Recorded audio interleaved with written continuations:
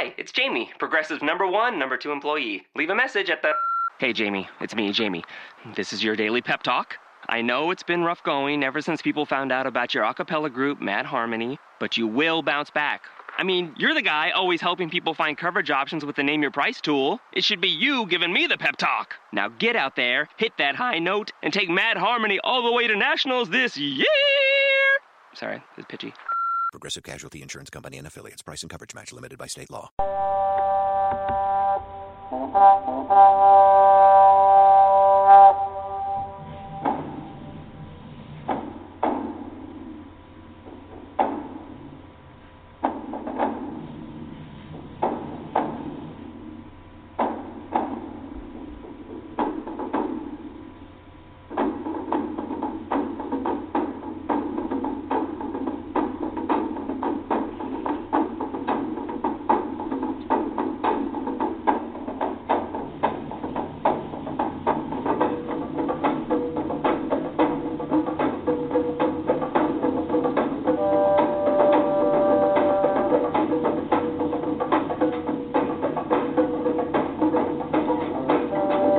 Welcome to the Kingdom Mandate. Join us each Saturday as we share empowering and equipping messages that reflect on the kingdom of God according to His sovereign will for mankind to remain in His covenant order.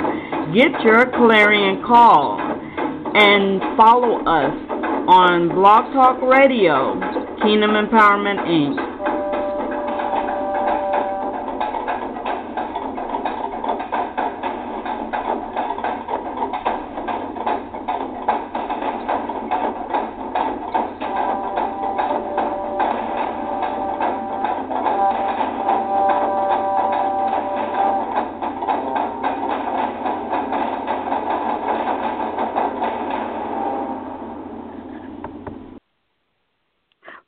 Well, good evening, everyone. This is Reverend Dr. Donna Ganney, and I'm joined here with co-host Minister Belinda McKenzie, and we're supposed to be joined also as well with Minister Spencer Tyler. And we are here to share an inspiring message out of the Word of God, reflecting on God's sovereign will for man and women throughout the whole world. Now, this topic is going to be about strange women of the Holy Bible, and we're going to talk about Jochebed and Miriam.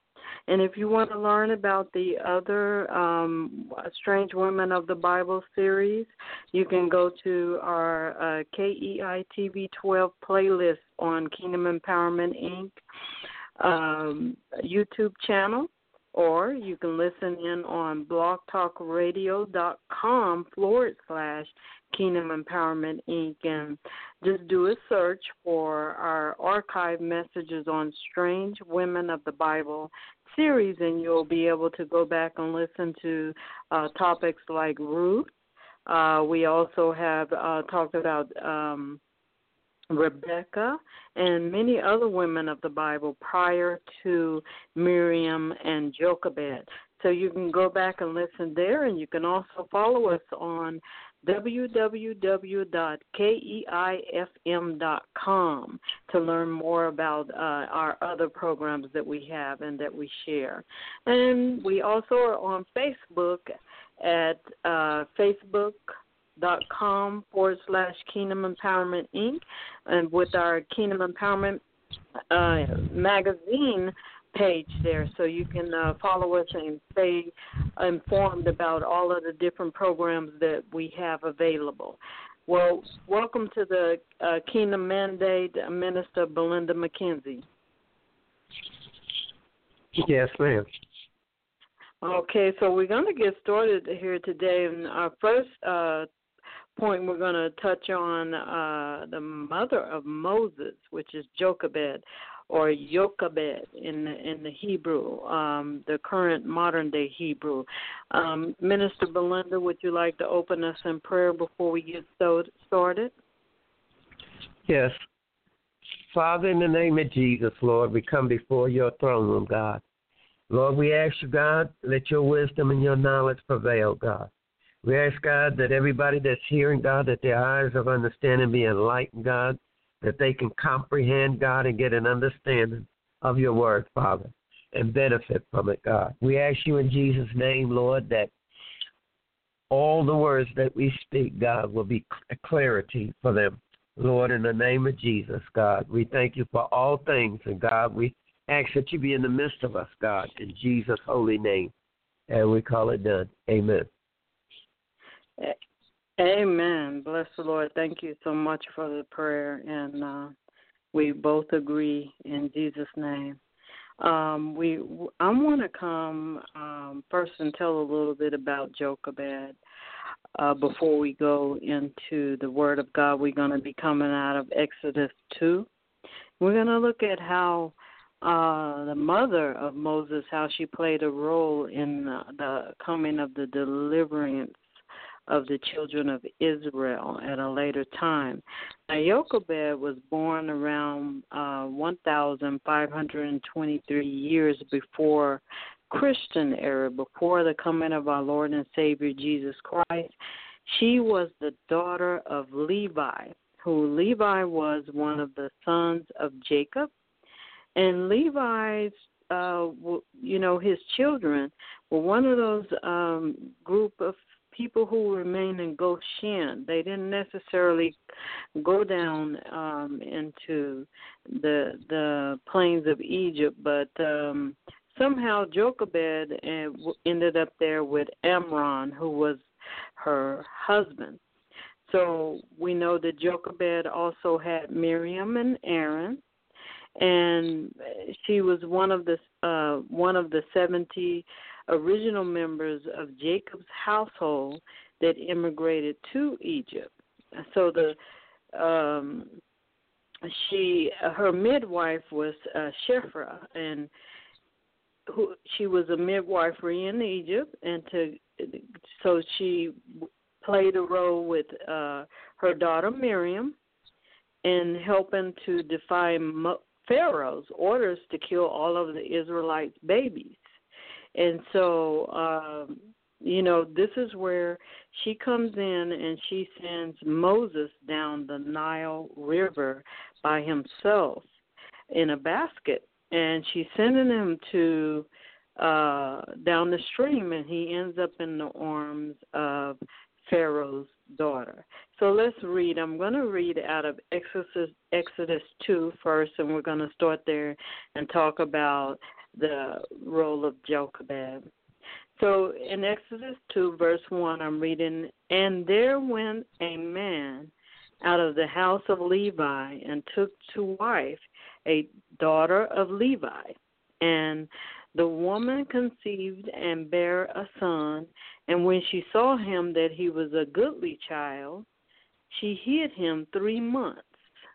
And when she could no longer hide him, she took him for him an ark of bulrushes and daubed it with slime and with pitch, and put the child therein, and she laid it in the flags by the river brink.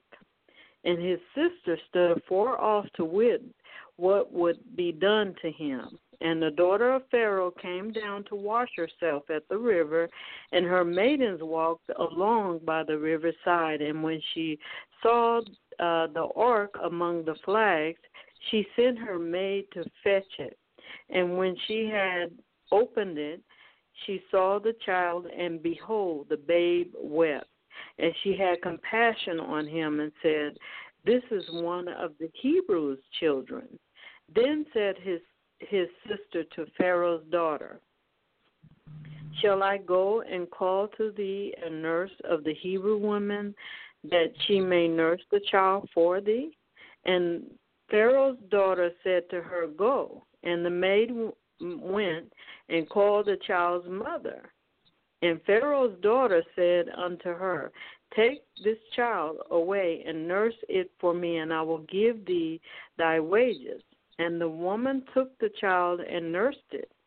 And the child grew, and she brought him into Pharaoh's daughter, and he became her son. And she called his name Moses, or in Hebrew, modern-day Hebrew, Moshe. And she said, Because I drew him out of the water. And it came to pass, in those days when Moses was grown, that he went out into his brethren and looked at their burdens, and he spied an Egyptian smiting an Hebrew, one of his brethren. And he looked this way and that way, and when he saw that there was no man, he slew the Egyptian and hid him in the sand.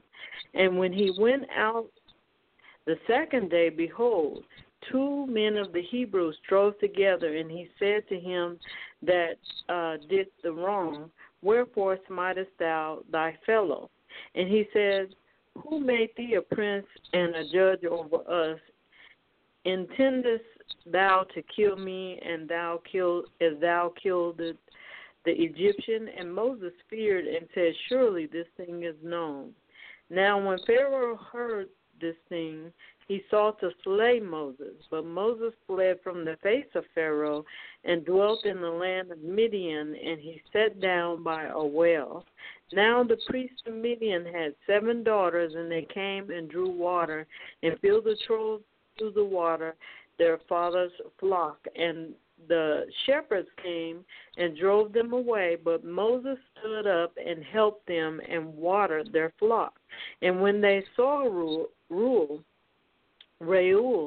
their father, he said, how is it that ye are come so soon today? And they said, an Egyptian delivered us out of the hand of the shepherds, and also drew water enough for us and watered the flock. And he said unto his daughters, and where is he? And why is it that ye have left the man? Call him, that he may eat bread. And Moses was content to dwell with the man, and he gave Moses Zipporah, his daughter. And she bare him a son, and he called his name Gershom. For he said, I have been a stranger in a strange land. And it came to pass in the process of time that the king of Egypt died, and the children of Israel sighed by reason of bondage, and they cried, and their cry came up unto God by reason of the bondage. And God heard their groaning, and God remembered his covenant with Abraham, with Isaac, and with Jacob.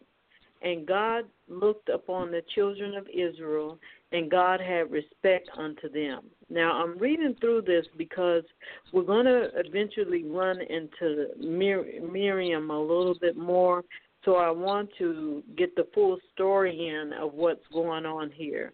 So, Minister Belinda, let's look back at this role that Jochebed played in this keeping the child Moses alive, because we know that Pharaoh wanted to kill these young babies and destroy these male babies before, because he knew that a deliverer was coming out of this Jacob's children out of Israel. So what would you like to say as the Lord leads you about this Jochebed and her role in this? And Miriam as well. Miriam played a role too, we see.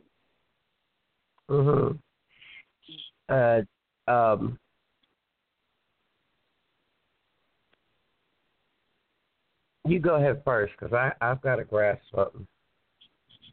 Okay. So I'm looking at this, and I'm saying that this mother made sure because it says that she made an ark.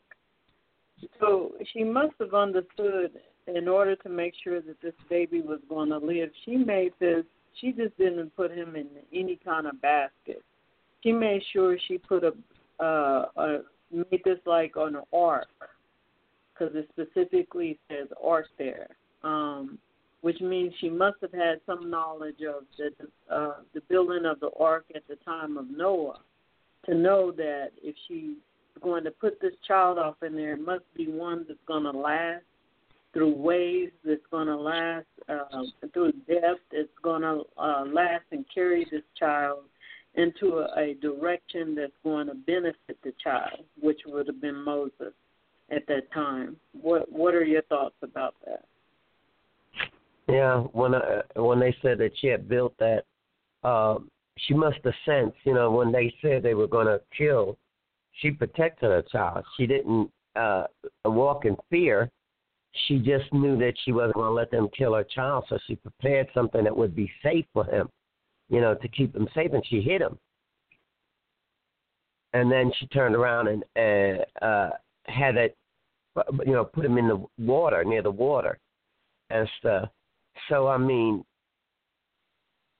there was preparation. And like you said, when you said art, and I said, well, Lord, did that symbolize, when God would have the art made, that they would be in a safety and a covenant from destruction? And so was Moses.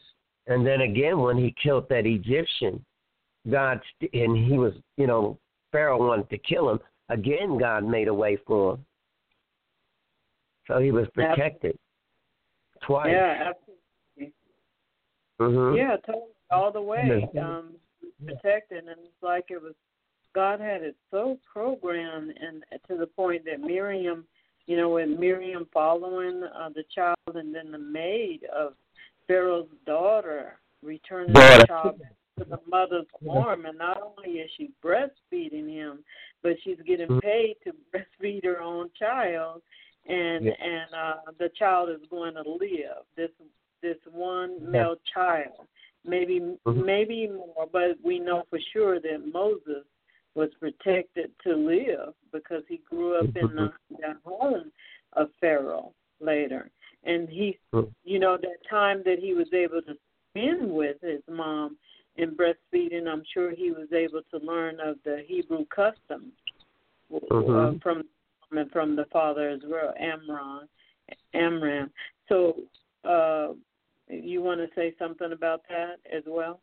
Yeah, it's amazing how God protected Moses and then turned around and had his mother, the handmaiden, and for her to spot the baby, Pharaoh's daughter, to spot him between those, whatever they were, like water weeds or whatever they call them back then, and to spot him, and then her maidservant go, and then to bring him to his mother.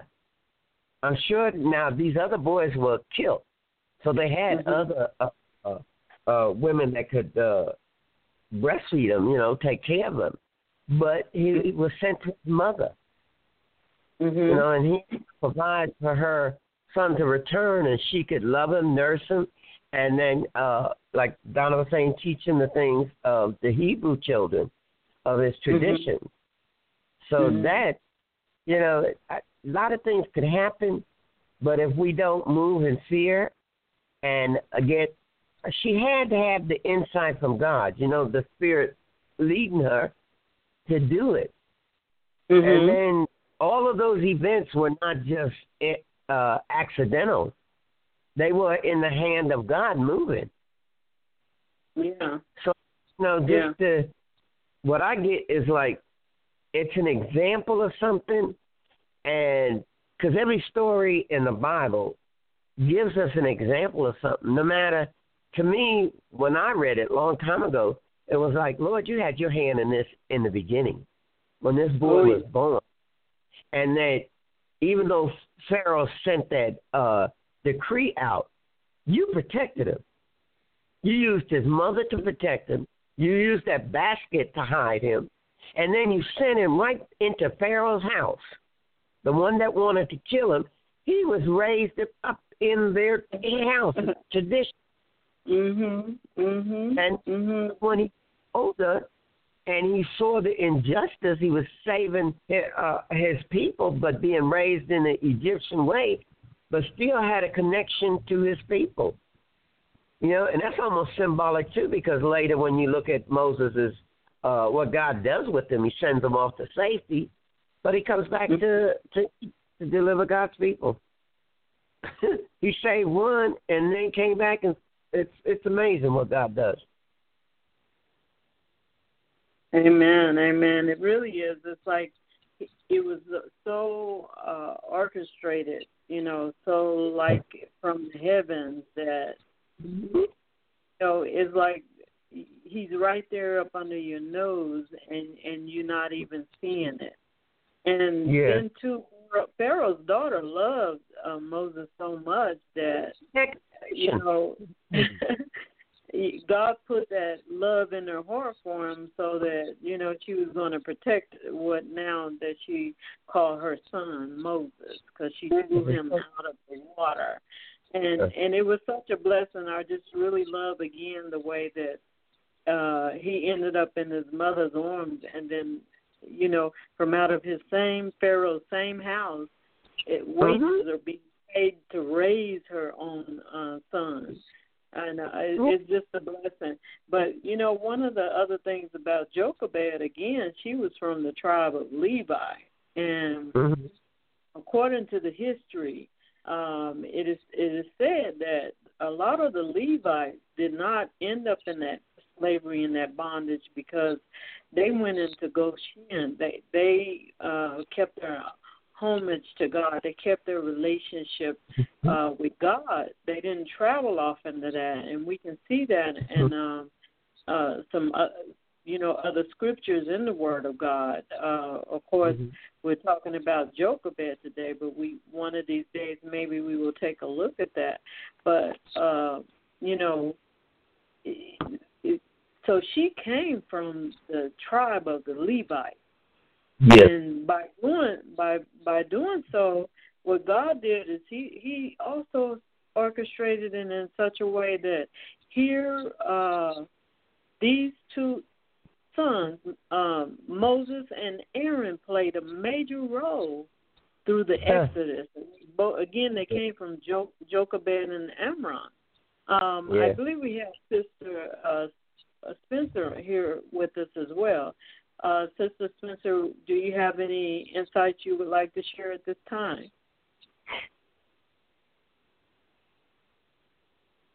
Okay. All right. We'll continue on. Oh, I want to say something else. And the fact that she wasn't deceived. You know, she didn't know the boy was an Israelite. She knew. And she knew it was under her class. You know, and that they were slaves. But yet she knew that, I'm sure she knew Pharaoh was sending an order out to kill him. So she boy was an Israelite and took him. That's amazing, too. Yeah, it really is. It really is. It really is.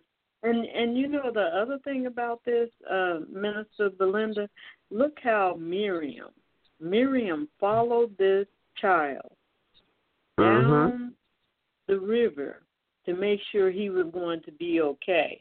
So this is how much I loved her brother, Moses. She must have loved the child. And Jochebed saw him, it says, in 2, it says, and the woman conceived and bare a son. And when she saw him that he was goodly, she hid him 3 months. She hid the child 3 months without Pharaoh and none of his people knowing that this child was there. Now, can you imagine a person having a child? You know, you're a woman and I'm a woman, and let's think about this. The child is going to cry. The child is to, you know, the woman is going to have weakness, and you know how her stomach is going to pooch out, and you know there's so many things that is going to make it visible that this woman should have had a child. But nevertheless, and not only that, you know, the midwife also played a role in help, according to the history, helping this child not being killed, because the midwives were the ones ordered that every male child to come out was to be killed. And the fact that she hid him for 3 months prior, that wasn't even when the order was sent out. She hid him for 3 months. Why did she do that? You know what I'm saying? You can't say that God wasn't an instrument in it. She hid him for months, so nobody knew the baby exists. And then they sent the order out. So she hides him again in a basket. Because being a slave, you know, naturally being a slave, the woman's going to have to get out there and do her slave chores. And so it's not like she's going to be, she has to have been a very strong woman. if you think about it, because a woman is, after having a baby, you still have to get out there and do your chores.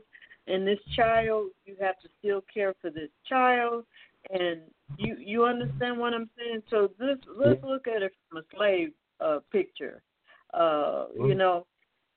So look at how she was able to still hide this child through this, because before they would have been probably carrying the child up on their back, tied to their back, because that's some of the customs, to tie the child to your back and still continue working. But now this Jochebed still was hiding this child. How did she do that? Mm-hmm. There's another thing. What about, say, 3 months she hid? I said, Lord, did that habit that was passed down? Because I did that with my children. A lot of people would tell you shouldn't take your child out for 3 months around the public. Wait till it's 3 months old. And I did that with my children. Lord, this was because of the Bible? People, women, back then, they read the Bible, passed that on. Don't take your children out early. But I just come to me because it was just on me not to do it.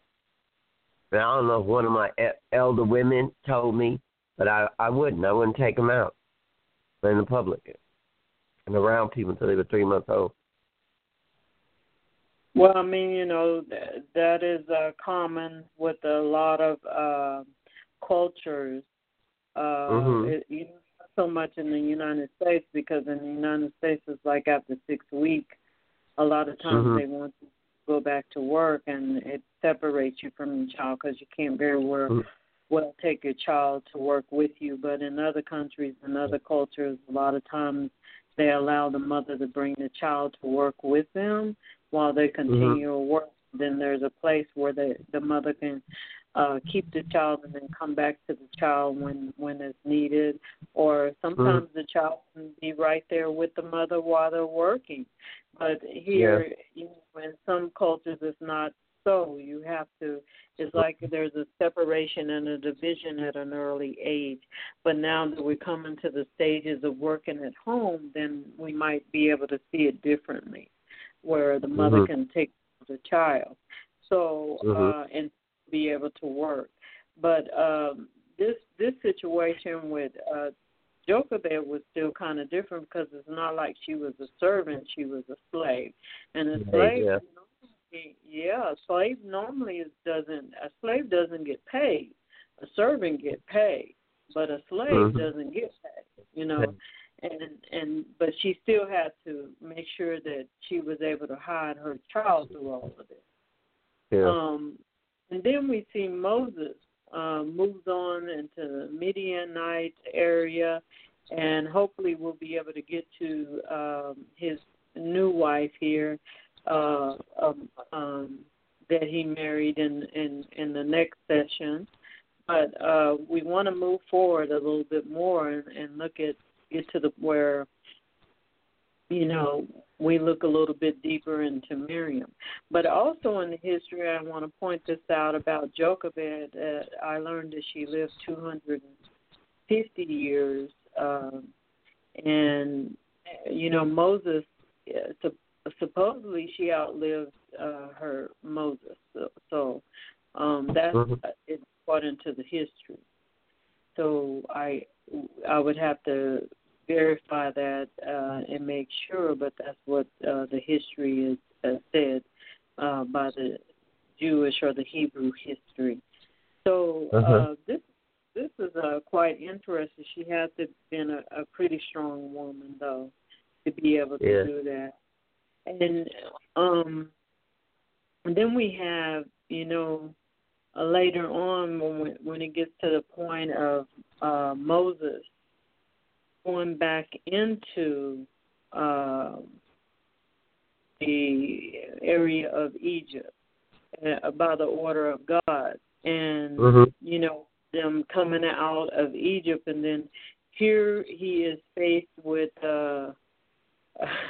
Miriam and Aaron being with him, and then there's some strange things that are going on, as they are traveling through toward the promised land. And Miriam is making some decisions with Aaron. And, Miriam is called a prophetess in the Word of God. What are your thoughts about Miriam? Well, I mean, she was a woman of God, and God used her, and she was called a prophetess. So, I mean, there's a lot of times, because we're talking about women of the,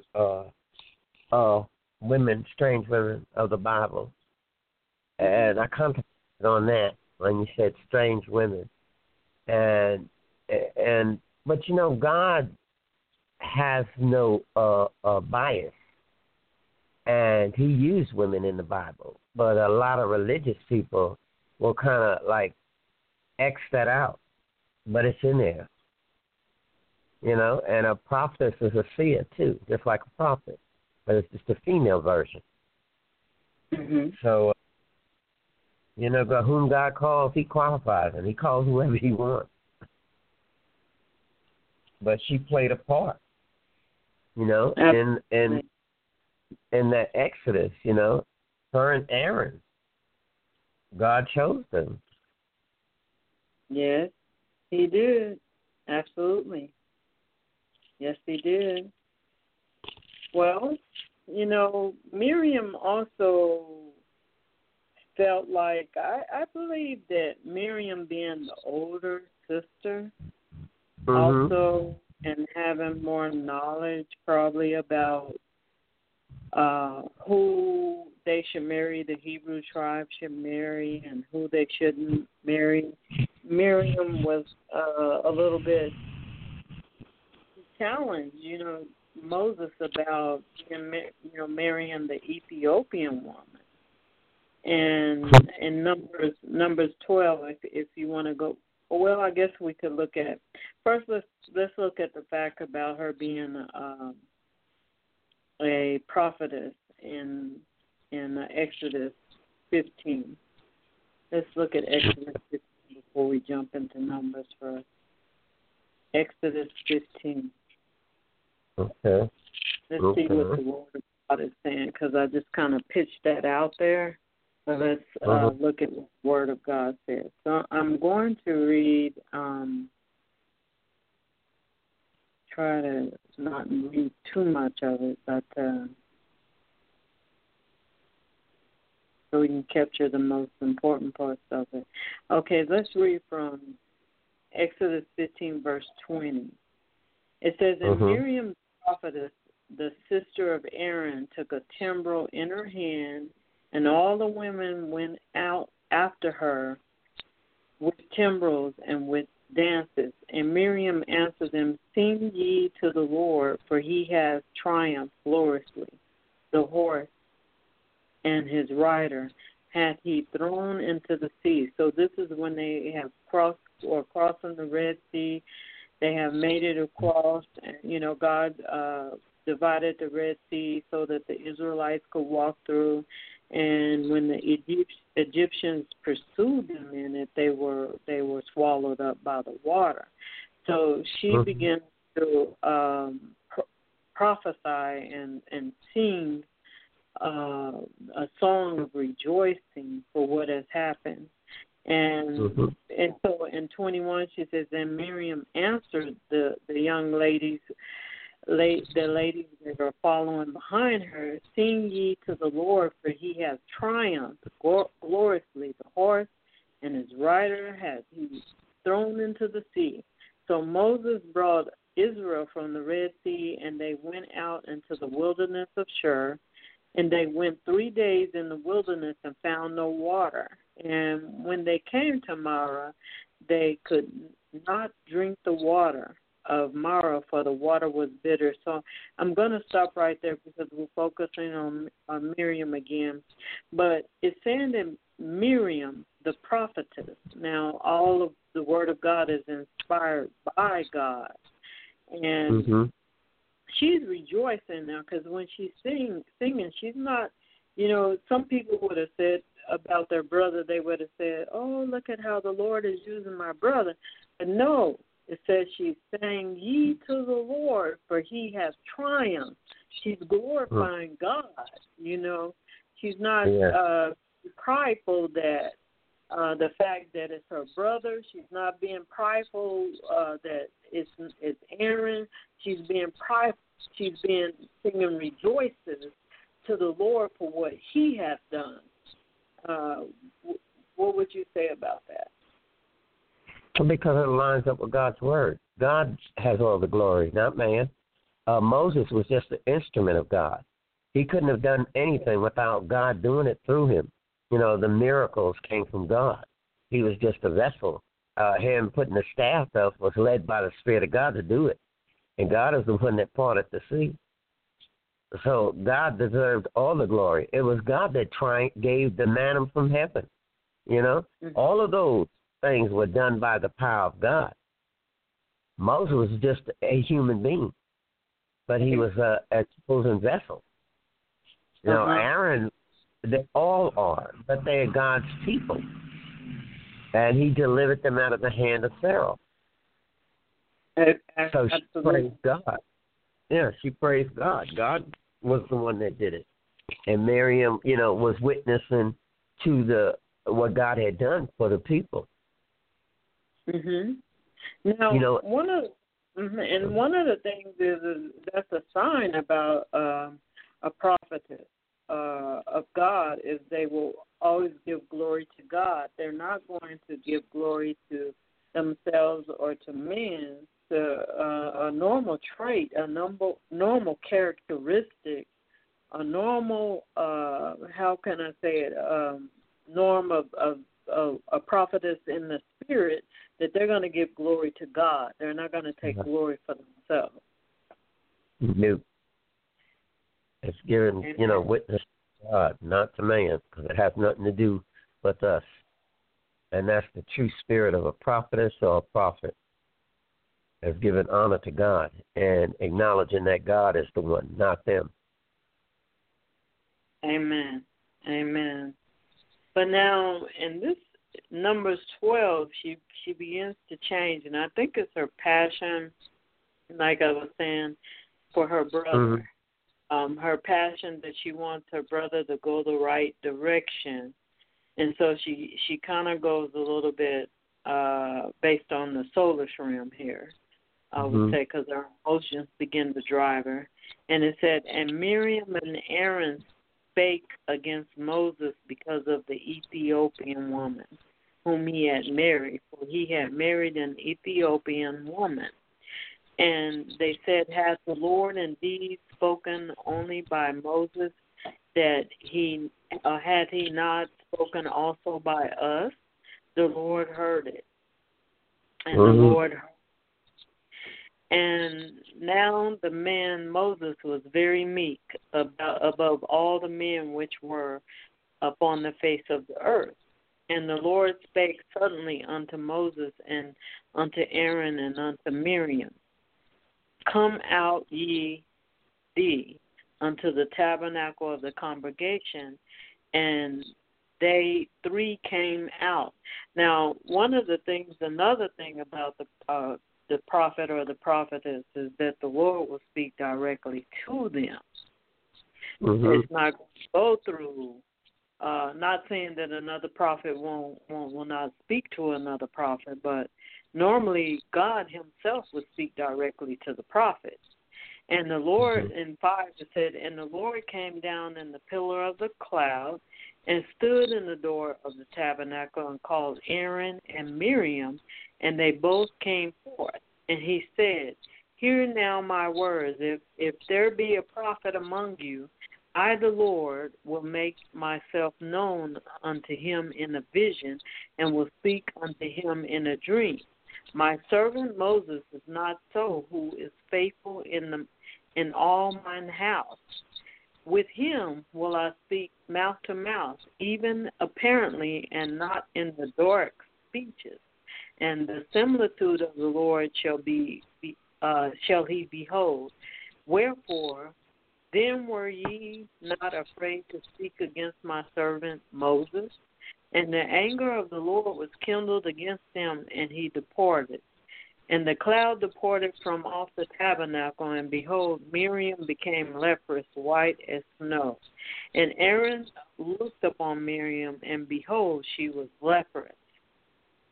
And Aaron said unto Moses, Alas, my Lord, I beseech thee, lay not the sin upon us, wherein we have done foolishly, and wherein we have sinned. Let her not be as one dead, of whom the flesh he is half consumed, when he cometh out of the mother's womb. And Moses cried unto the Lord, saying, Heal her now, O Lord, I beseech thee. And the Lord said unto Moses, If her father had been spit in her face, shall she not be ashamed 7 days?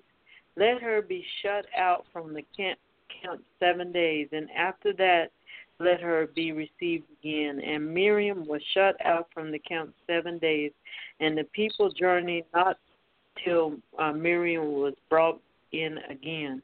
And afterwards the people removed from Hazeroth and pitched into the wilderness of Paran. Wow. That's a whole serious word right there. And, God wasn't playing for sure about the servant Moses. And it says that Moses was very meek above all the men of the land. And so I believe that, I believe that they were stirred in their emotions based on the Hebrew customs that they should not marry outside of their, own people. And he marries this Ethiopian woman. What would you like to share about that at this time? When I read that, when people told me about that, I laughed at Moses, that Ethiopian woman. The reason why I laughed is because people, how they, God said not to, to take on other people that were not Hebrews because of their customs and their gods and stuff. It wasn't a racial thing, but man has tried to make it a racial thing. And that's why I laugh. I said, God, you're not even in the racial stuff. But, they when they talked against Moses, but they were really talking against God, because God's the one that talked to Moses, and called him. And when they say, well, God talked to us too, you have to watch what you say, and then God put a judgment on it and put it out for you. And here's Moses. He didn't even get mad.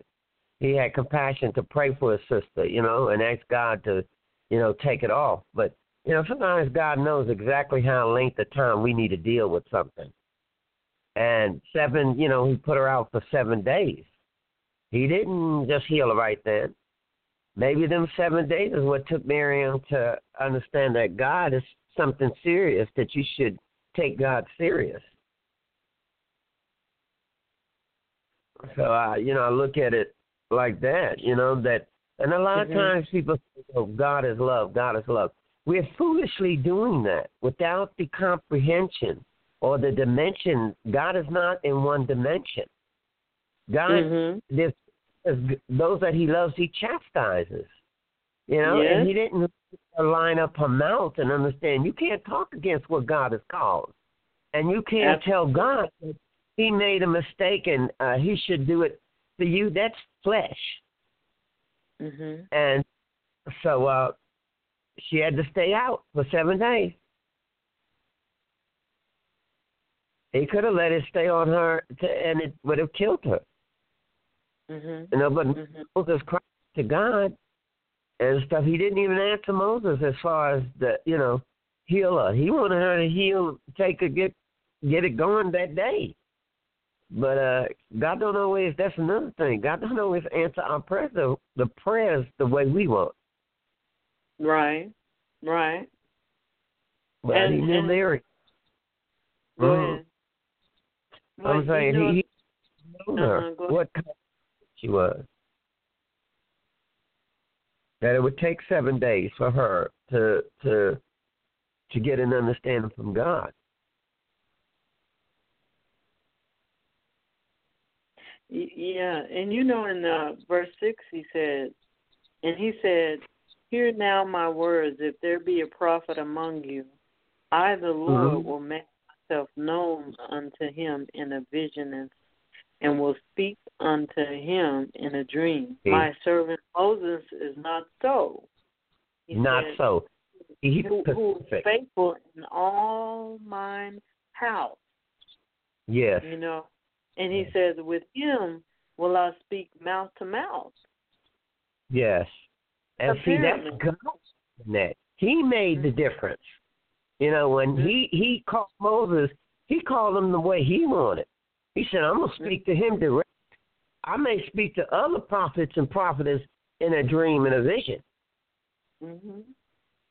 So it's God's program, and he can do it however he wants to. And with Moses, he laid it out. With him, I will speak directly to him.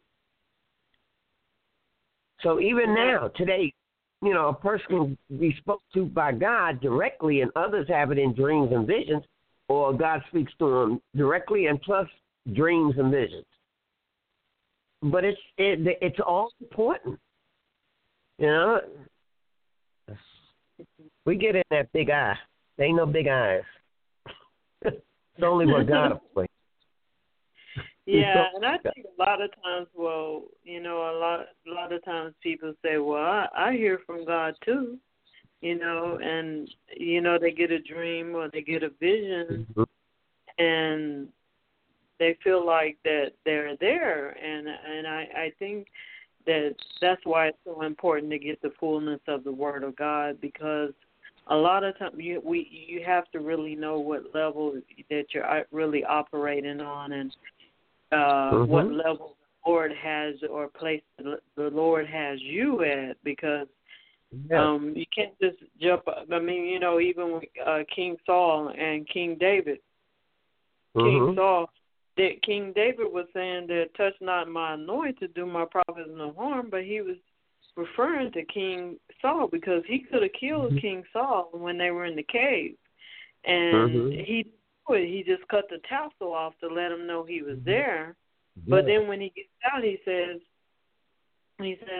touch not my anointed to do my prophets no harm, because he knew that Saul was appointed by God, so God will have to be the one to take him out. He was not going to touch that and play a role in it, because he had been out in the field with the Lord enough to know that this is out of the order of God for me to do that. So I'm not going to engage in that. He still had the level of honor where he was not going to tamper with that person that God had put in place.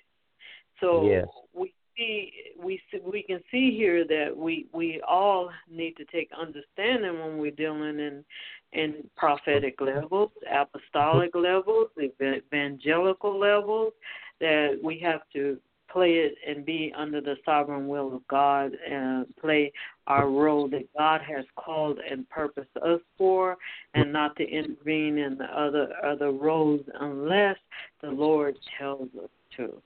But it doesn't mean that we don't share the word of God as the Lord gives it to us too, but I don't want to go out there and jumping in everybody's business and saying, oh, you're a prophet, and no, you're not a prophet, and I have no prophetic at all. Or I don't want to go jump out there and say, oh, you're an evangelist, and no, you're not an evangelist, and I don't have the revelation from God, because that's dangerous ground. Because eventually, if the Lord begins to put His hand into it, it becomes a different story, and we don't want that to happen, as Moses didn't want to happen with Miriam, because he began to intercede for her immediately. He began to intercede, and that's the heart of a child of God. They will intercede. for when God knows, when they know that God is getting ready to strike, they will intercede for individuals because they don't want that to happen. No meek or humble person of God wants to see God strike anyone, because you see Abraham was interceding for his nephew Lot, and that's a child of God. They will always intercede for someone, because no child of God wants to see any harm come to anyone. Except for the principalities of wickedness in Jesus' name. Go ahead. Go ahead, Minister. It takes such David had such a discipline and a heart for God that even though this man was persecuted, he was running all the time, having to live in caves, constantly under the threat of Saul hurting him. And knowing he had not done anything for Saul to do that. But yet he knew, even he maintained that order in his spirit realm, because he knew that God had a order and God had his will. And he could not go against the will of God or his order. And, not in his anger. He couldn't even allow his anger, if he had any, or how he felt, to touch Saul, because he knew that God did not tell him to do that, and he could not touch God's anointed. And like you said, the only way you can do anything is God gives that order. I think of when God sent those men into the towns and told them to kill everything, spare nothing. That's something God ordered. And they had to obey that order. But David knew, no matter what Saul did, he could not touch him. God didn't tell him that, and he knew he could not touch God's anointed. He couldn't go past what God has set. And I mean, children of God will suffer persecution, and all manner of humiliation or whatever is done to them. And they people that may seem weak or dogmats, they're not. It takes a lot of discipline because you know what God says. Don't return evil for evil. They are obedient unto the word of God and to God. And if you know God and his word, you will not do it. Absolutely will not, because we all want to remain under the grace and the covenant of the Lord. We're not seeking to go past that. And just bidding his will, that's it. Just bidding his will as he give it to us to do. But now, amen. And so, this thing with Miriam it's a very interesting thing, because she's pushed outside of the camp.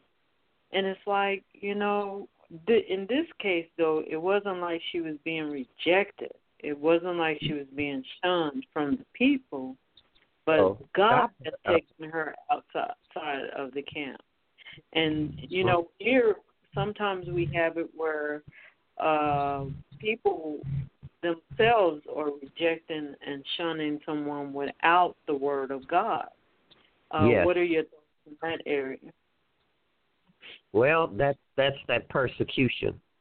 And, even like David, because in Psalms he cries and he's sorrowful in his heart and he calls out to God, in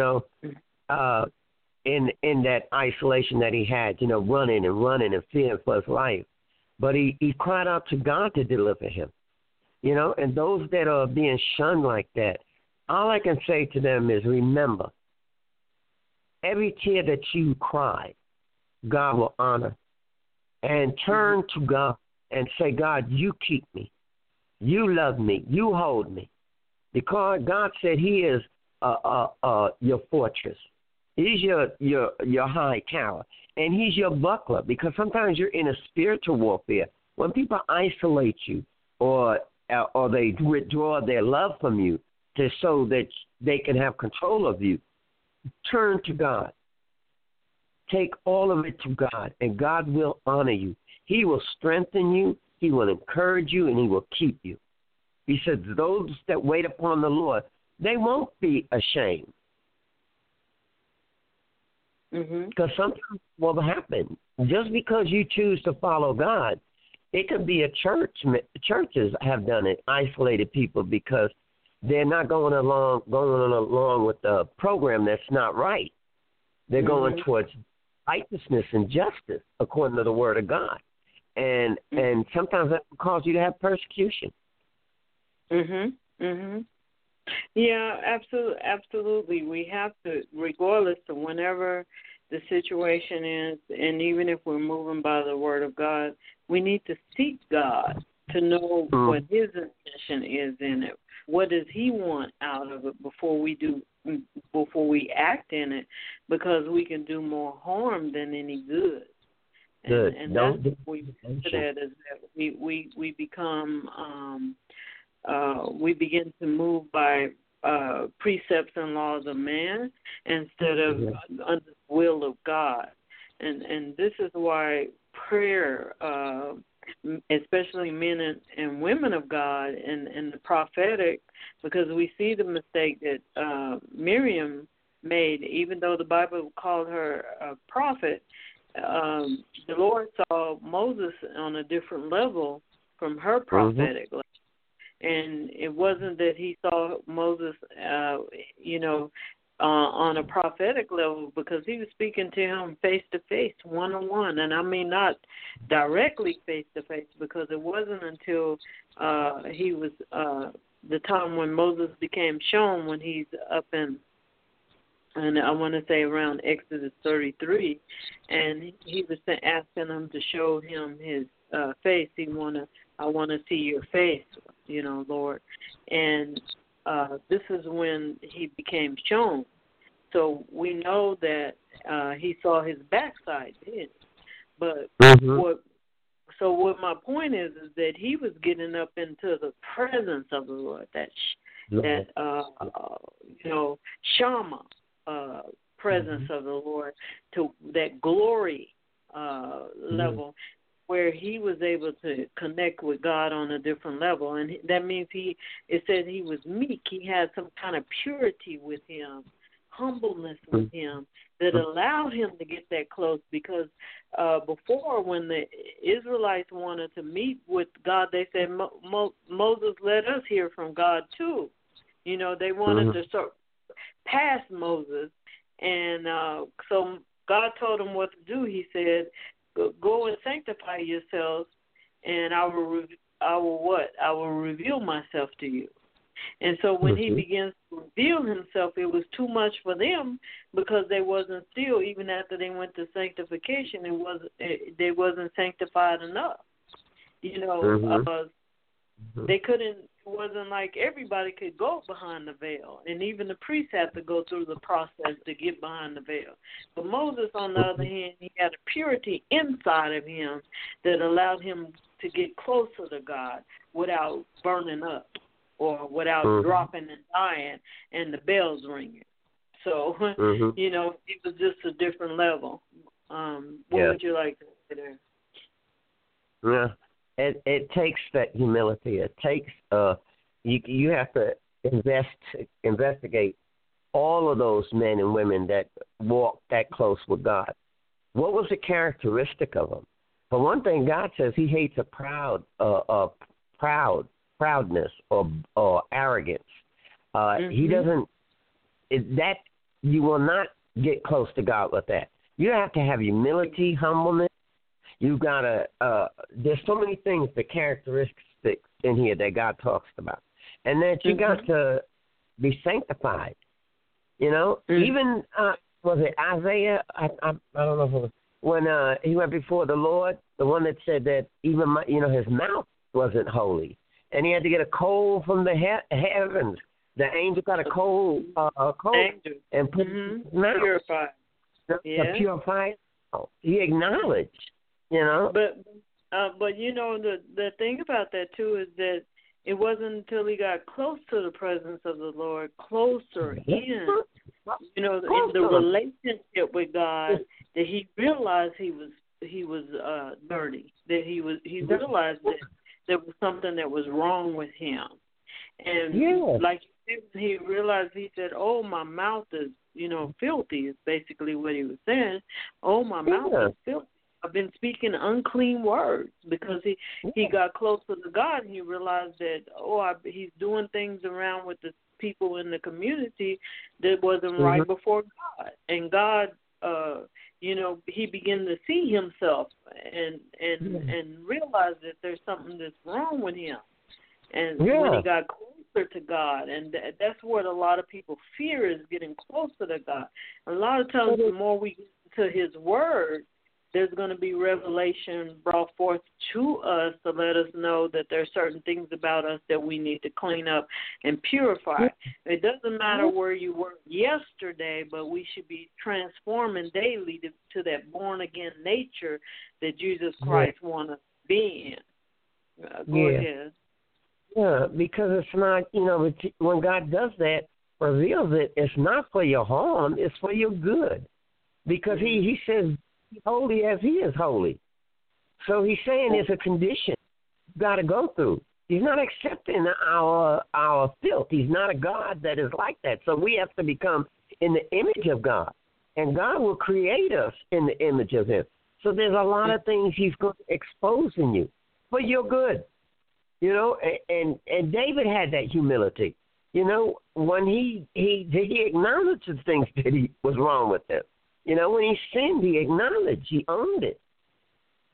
So whatever state we're in as we're going towards God, he's going to change us.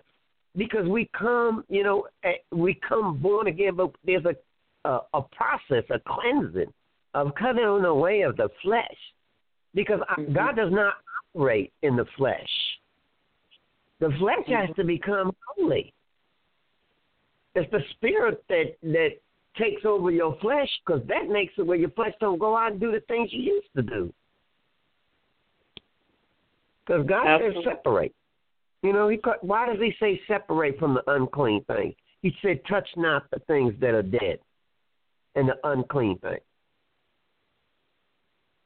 Well, I think you have to go ahead and break that down in the spiritual to make it plain, because it right now it sounds like on the physical level based on the scriptures that we've written now. But it's things that are unclean according to God. What does God consider unclean? Fornication, lying, all kinds of things God says is unclean and calls it an abomination. So you have to search out the spirit. It's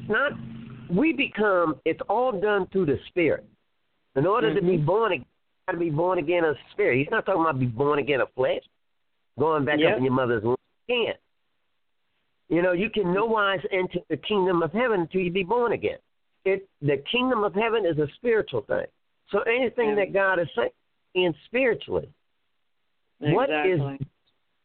what is death to us? Sin. And what are the sins that God says? Like our mouths have to become clean. Our thoughts have to become clean. We have to let God kill the flesh in us spiritually. We're talking about the things that flesh manifests. It's not like killing your body, but it's killing the things that are spirit. Sin is a spirit thing. It's spirits, thoughts that come to you. It says sin gives birth when you think the thoughts, then it manifests in your heart, and then you give birth to it. And the wages of sin is death. So when he says touch not the dead things that are dead or unclean, he's talking about things that will cause your soul to die. Spiritual thing. It's not a flesh. But he says the works of the of sin are out of the flesh. And the Spirit will quicken us. It will let us know that when we are in error or we're going down the wrong path, to put us back to the narrow path. And it will let us know when there's a stumbling block before us, and it will also remove those stumbling blocks as well. And that's a blessing from the Lord, because without that we perish. We perish because anytime when we stop repenting, we when we don't have any conviction. Something's wrong with it. Something is wrong, and we pray.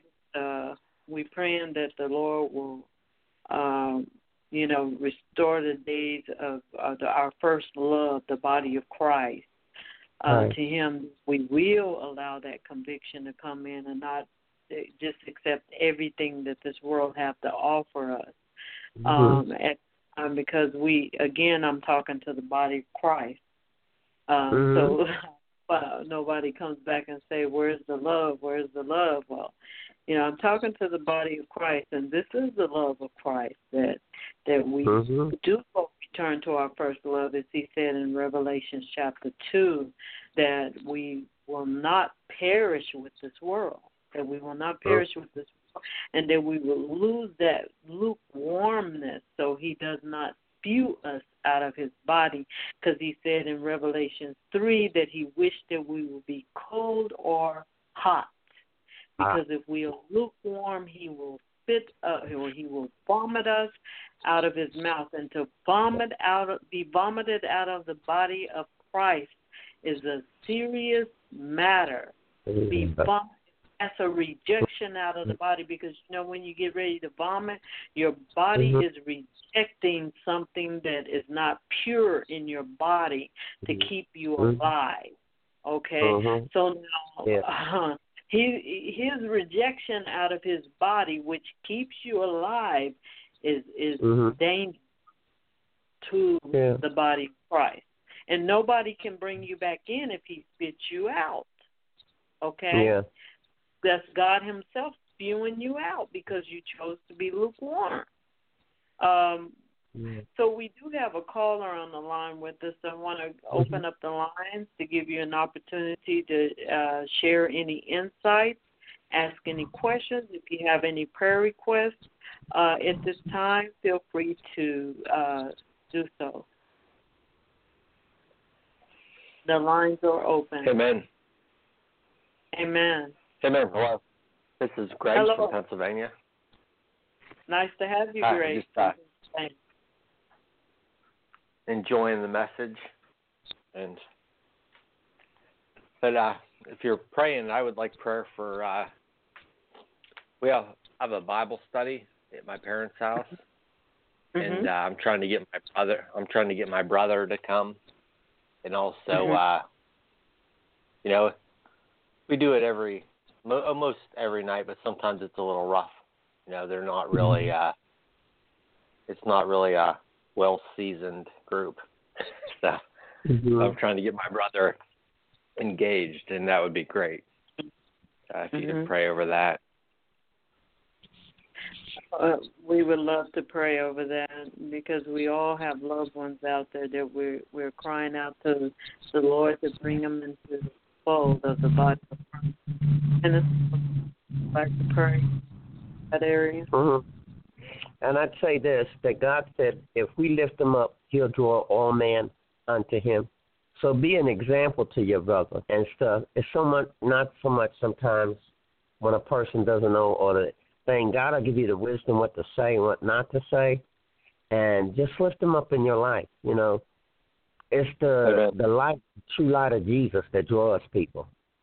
And just continue to pray, and we will pray too for your brother. And for the be open to God to say, God, teach me your wisdom, give me your knowledge and your understanding. It's a powerful thing to have those three things: the wisdom, the knowledge, and understanding of God's word. And see, that word is powerful. And when it's enlightened by the power of God, it does the work. But we'll pray. Father, in the name of Jesus, we enter into thy throne room boldly, God, but humbly before you, as heirs to your throne, God. We lift up the request that this gentleman said, Lord. We lift up his brother, God, that, God, that your light will draw him to you, Lord Father. We ask you, Lord God, to give him dreams and with dreams and understanding, God, and visions with understanding. That's what I mean. Lord, we pray, God, that my son that he be koshat. God, we pray for that prayer service, the prayer meeting, God, that you will draw them to you, God, and that there will be a great revelation that will come out of your word for them, God. God. We ask, God, that the power of the living God will move, Father. And, God, we know that thy word is powerful, Father. God. We ask you, God, I pray, Lord, for the gentleman too, God, to be encouraged, Father, in well-doing. Father, I ask that you strengthen him, God, and you keep giving him understanding and wisdom and knowledge, God. Give him dreams and visions, God, and give him understanding of those dreams and visions, God. I pray, God, that you will take him to higher heights and deeper depths, Lord, Father. For he has a desire to do the work that you called him to do, God. So we pray, God, in earnest, Lord, for all those things, that your will be done, God.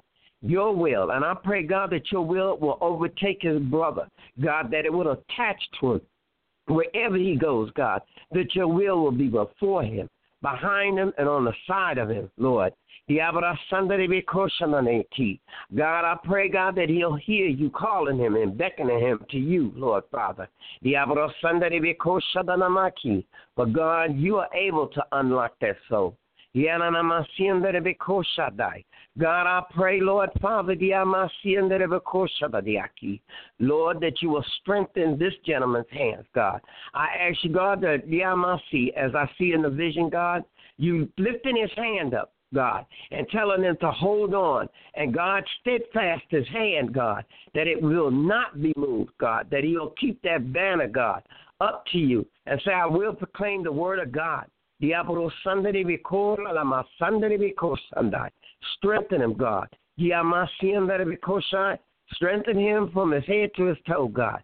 And, God, open that word to him in a deeper realm, God. Let his eyes of understanding be enlightened, God, even in a more precise and precision way. Let his ear, God, be developed in a keen sense to hear what thus says the Lord says. And God, let him use that word, God, according to your will, God. Let him become skillful in your word, Father. In the name of Jesus, God.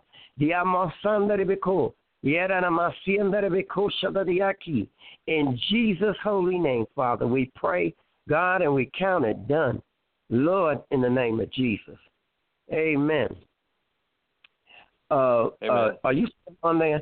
I seen in the vision when I was praying for you that the hand became like God wants it, like steel. That your hand is always lifted up to God. No matter what goes on, that you will have a strong discernment to say, Lord, thou art God in every situation, and trust in him. Amen. And God, he says that the Bible, the word of God, is like a double-edged sword, cut. But the more skillful we become in this word, and we allow God to build us, step by step, height by height, in deepest depth. He said, from glory to glory, strength to strength. There are things in this word that it brings power out of heaven, and it changes things. There's so many dimensions to God's word. And just pray that God will allow your eyes of understanding to be enlightened. Amen. And I'm saying this from experience. I started off not knowing nothing, but I was willing to be open to God. And I didn't grow up with the word of God, but God taught me. And he let me become skilled until I had weapons in my hand. And God taught me how to fight in the spirit and to use those weapons to give victory.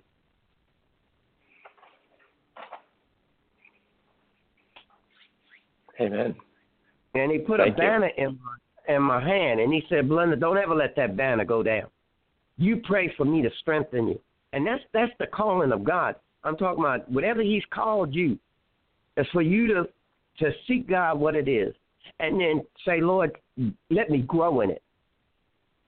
And let me grow in power, because God gave us the power. Amen. And if you ain't got the Holy Ghost, be praying for it. Because that is a powerful thing. I didn't know it. And when that minister told me, I went home and I prayed. He said, it's a gift from God. And I prayed. And God gave it to me in my home. And it was powerful. It moved in my stomach like living waters rushing. And came up and went through opened my mouth, and tongues came out of my mouth. And I was not moving my mouth. God was. Amen. Amen. Bless the Lord. So we thank you again for joining us, Brother Greg, and we pray that you will come back again next week as we continue on the topic of the strange women of the Bible. And also, too, please share with others and let them know that we're on here. And we have other programming as well on Blog Talk Radio, Kingdom Empowerment Inc. And so looking at where we are now, Minister Belinda, what we're going to do is we're going to spend some time praying for the body of Christ. Okay. We'll, we the other day we were praying about pestilence, disease, and sickness stirring around throughout the whole world. So we want to be in prayer against that. And I'm going to pray over that part, and I want you to pray for the leaders of the body of Christ directly afterwards, please. Okay. Heavenly Father, we come before your throne of grace, and we ask, oh Lord, that you would stay the hand of diseases, sickness, pestilence throughout this world coming against your children. We ask, oh Lord, that you cover all of us with the blood of Jesus Christ, that it will not penetrate us in any way. Oh Father, we ask, oh Lord, that you also cover those in nursing homes that are not able to speak out, and hospitals that are not able to speak out right now for themselves because they have become weak. I pray, oh Lord, that the blood of Jesus Christ will be our covering throughout this whole world. And I pray, oh Lord, that you would stay the hand and be a strong defense, a strong tower against the work of the enemy that is planting those seeds against your children in the mighty name of Jesus Christ. Father, I pray, oh Lord, in the mighty name of Jesus, Lord, that you will rebuke the devourer, the one that comes to kill the food supply, oh Father, in the mighty name of Jesus Christ. I ask that you be a flaming sword against it in the mighty name of Jesus Christ. Father, I pray, oh Lord, that, Father, every area of this world where there may be waterborne diseases, any type of thing that is coming against our water supply, to destroy your children, oh Lord. Never let it get a hold of your children in the mighty name of Jesus Christ. Oh Father, we ask for a strong rebuke against the work of the enemy at this hour. In Jesus' mighty name we pray. Amen. Minister Belinda. Yes. Father, I come in Jesus' name, Lord, humbly before you. God, praying for those that are in leadership. Lord, I pray for them, God. Lord, whatever their needs are, God, I pray that you will meet their needs. Lord, whatever doors that need to be open, God, open them. Whatever doors that need to be closed, God, that the enemy's trying to open, close it, God. And Father, I pray, Lord God, for those that are discouraged, God, that you will encourage them, whether it's through a dream or a vision, God, or through your word, Father. I pray for, God, if any are caught into sin and into bondage, I pray, God, and if they don't feel like they could tell anybody, God, that they'll go to you and that they'll be delivered out of those strongholds, God. I pray, Lord God, Father, that your people will grow, Lord Father, in their positions of leadership, God. You know what they need, God. I ask, God, that you meet it, Father. I pray that thy will, God, will be over their lives and that you will engulf them, God, with your presence, Father. I pray, God, that they will increase in wisdom, God. And, Father, I pray, God, that they will increase in understanding and knowledge, Father. I pray, God, that you will make them strong. Those that are are weak will be strong, God. I pray for, God, those that are my son, that it be Koshandai, God, whether it's family issues in their lives, Lord. I pray, God, over their families, Lord Father. I pray over their bodies, Lord Jesus. I pray over their minds, Father. I pray, God, that any form of bondage that be on them they will be delivered, God. God, I ask that you will give them the wisdom and knowledge what to take on and what not to take on, Lord Jesus. Lord, I pray, God, that they will grow in precision, God, knowing precisely and laying it in the manner that you would have them, God. Father, for you said, learn of my yoke, so I'm easy, God. Learn, Lord Jesus. Let them learn, God. Some have feel like they're overburdened, God. You can deliver them out, God. There's a way, Father. And I ask, God, that you will bring all the knowledge that they need, God. I lift up all of them, God.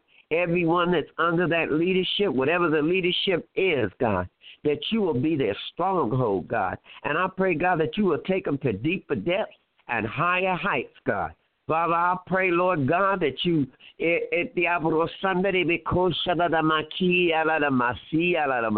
God, I pray for those, Lord, that the tears are flowing, God, that you will honor their tears, God. They're before you in prayer, Lord God. Lord, seeking you and crying out to you, God, for the things that they seek, God. I pray, God, that you will give them answer and peace, God, knowing that you are the author and the finisher of their faith, God, that you are the Alpha and the Omega. Bring into remembrance, God, the things that you've told us.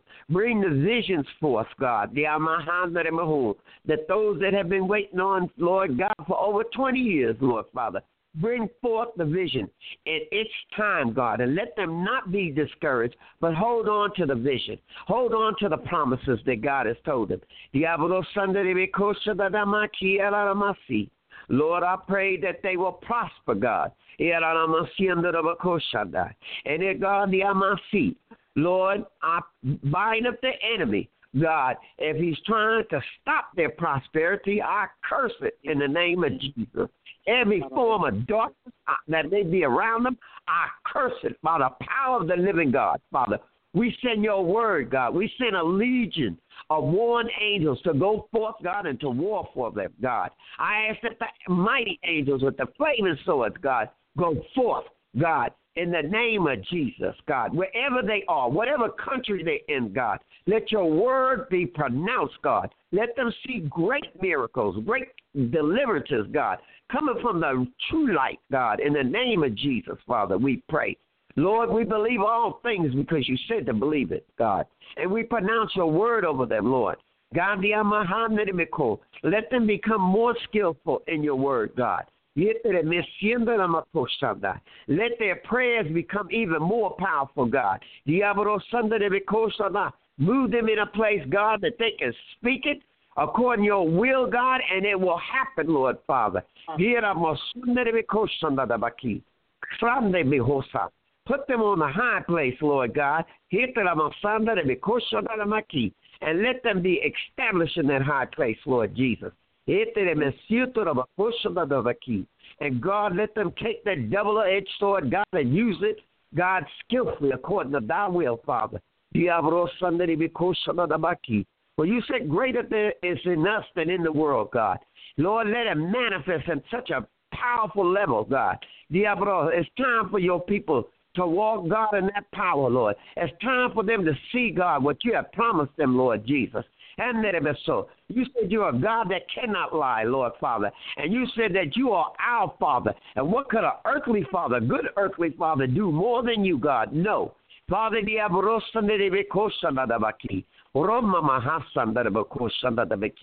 Lord, in the name of Jesus, Father, and those, God, that the prayers they pray, personal prayers, God, those that may be waiting on spouses or husbands, God, to help them in their ministry, God. Bring them forth, God, in the name of Jesus.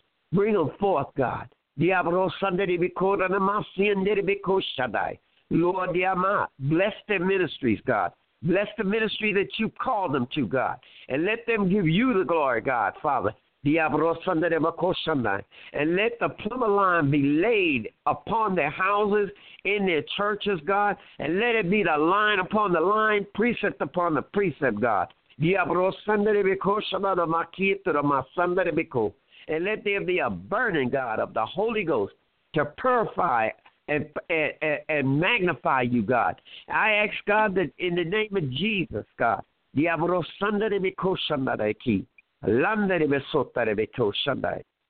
Jesus' holy name, amen. We call it done, God.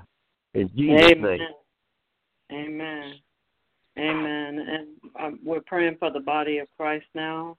Heavenly Father, you know the burden of your children, and you know what you have called us forth to do. Oh, Father, you have called your children to be rulers and have reign in this earth. You have called your children to be kings and priests in the earth, oh Father. And I pray, oh Lord, that you put a burden up in the heart of every man and every woman, every child of the kingdom of God to seek your face more and more in this hour for worship. Father, to worship you and to be in covenant with you, oh Father. We ask, oh Lord, that you remove every obstacle that has been on our path, oh Father. We ask, oh Lord, that you remove every stumbling block that has been on our path, oh God. And, oh Father, we ask, oh Lord, that you widen our territory without any pain or sorrow. And Father, we ask, oh Lord, that you raise us up victoriously over the oppressor, oh Father. You said our feet will be up on the mountain as we stand with our feet up on the mountain. Let our feet be like hind feet, that we will not slip, that we will not slumber, that we will not fall, oh Father. And I pray, Lord, that as we were waiting upon you, that you would give us the ability to mount up on wings like an eagle and soar, oh God, without fainting. Oh Father, we seek you and we desire you, oh Father, to swell up in our belly, swell up in our mind, swell up in our spirit, oh Lord. We ask that you have your way over our life, oh Father, and we dedicate our children before you. We dedicate our belongings. We dedicate our homes, oh God, that no catastrophic event shall overtake us, oh God, in Jesus' mighty name. Oh Father, we ask, oh Lord, that you move out the four corners of this earth, oh Lord, and make able to husonda bakasana Abba, Father.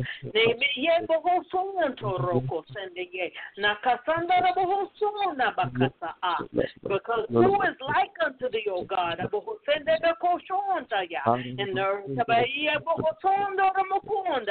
In the heavens, because we say that there is none like unto thee, O God. So we ask, O Lord, in the mighty name of Jesus Christ, O Lord, we surrender our children before your throne, and we ask that you take full control over their lives, O Lord, molding and shaping them into your likeness, O God. We ask, O Lord, that you shake off all of the soul ties, dimensionally, O God, that are not of you. We ask that you break all of the spiritual ties, dimensionally, that are not of you, O God. We ask, O Lord, that you break any bodily ties.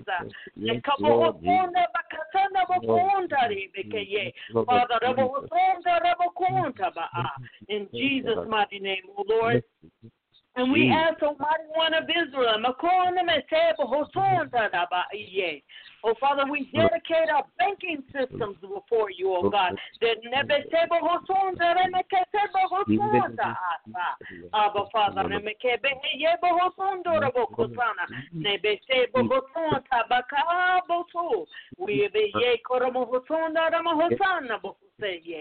we say that you are Lord of Lords and King of Kings over our finances.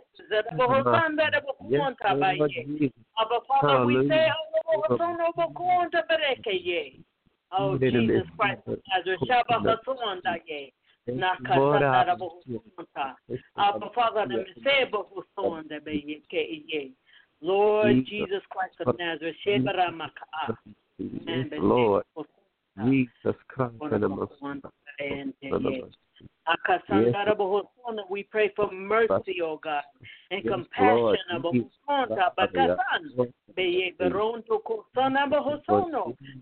that, Father, that are walking on a tight line rope, oh God, that don't know what I may say. I pray that you will give them divine visitation, oh Lord, that they will take remembrance that you are Lord of Lords and King of Kings. Father, I pray in the mighty name of Jesus Christ,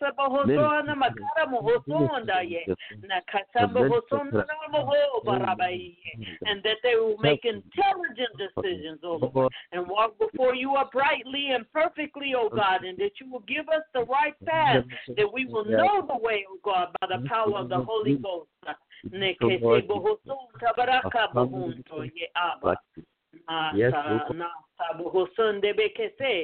none will be lost, oh God, that none will be lost, oh God, because it is your will. Your Son came for all to be saved, oh God.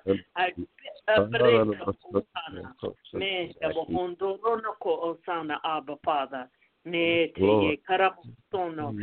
is you, Savior Israel. Amakonda. Nemene yebohosonta remeke bronto ye.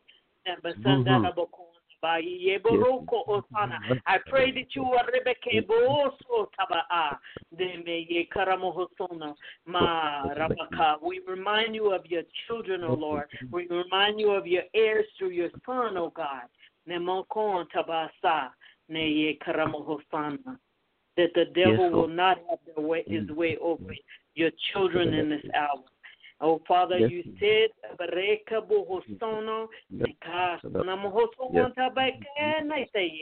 that we will rule and that we will reign. Father, this is your hour. This is your hour. In Jesus' name we pray. Amen. Oh, hallelujah. Amen. Amen. And Minister Belinda, we want to pray deeply for the children. You know, they'll be coming out of school soon. And, you know, this is a time and a season that many come up missing. And so many things happen to children at this time because parents have to work. Let's pray that the Lord will protect them divinely and keep them, and that they will not, become idled and trail into the wrong path in this hour in Jesus' mighty name. Yes. Oh, God, Heavenly Father, we ask you to hear this prayer. Father, I pray for these children, God, that a hedge of protection be around them. I ask you, God, that you will give them an alarm system, and, God, that they will hear it. You will shake their most inner being, God, and let them know when something is around them that is not okay. Lord, I ask, God, that you protect them in their homes while their parents are not there. I ask that angels will be set, warring angels will be set around these children, that they will follow them to and fro, God. I ask you, God, that, Lord, I curse any form of darkness that will try to come around these children. I curse trafficking spirit in the name of Jesus, you foul and unclean spirit. I curse any kind of molestation spirit that will try to come around these children, God. Murdering spirit. Any spirit that is not of God will not enter around these children, God. But your power, your Holy Ghost fire will be around them, God. But God, protecting them, keep them. I ask, God, that you give these children visions and dreams. If there's something around them, that you will let them know through that vision and dream, God, and that they will remember it, God. God, I ask, God, Lord God, I pray over all the children, God, that are missing, God. You know exactly where they are. If they are no longer living, God, let their family, but they be able to shine the light to know where they are, God, their bodies, whatever, God. But I pray for, God, those that you will release them, God. You are able, God. You can deliver them out, Father. If you delivered Paul and Silas out of that prison cell with an angel and an earthquake, God, you deliver them out. And let them know that they have been delivered by the Almighty God. The living God has set them free, Father. I pray for all the families of missing children to be comforted, God. In Jesus' name, you give them strength, God. Cover their minds, God, their hearts, Lord Father. In Jesus' name. Lord, I pray, God, for these children, Lord. Lord, you got to protect them, Lord Jesus. You got to keep, and Lord, blind them to their enemies, God. Blind them to their enemies, God. Make it where the enemy cannot even see them. Put a fog around them, Lord Jesus. Hide them, God. And God, open doors, a safe door that these children can go, Lord. Open doors for their parents that they can go to places that are safe and monitored, Lord. They cannot be in the street all the time, Lord Jesus. I pray, Lord Father, I curse the spirit of gangs in the name of Jesus, God. Deliver these children out of these gangs, God. Let the For God, you are greater than the darkness. But I ask that the light of Jesus run through all of these areas where these children are, God. That your light will be around them, God. And I speak, God, your word over them. Lord, that your word will encamp about them, God, will manifest inside of these children, Lord, that you will put your spirit, God. I know you can, God. You can fill their vessels up with your word, God. In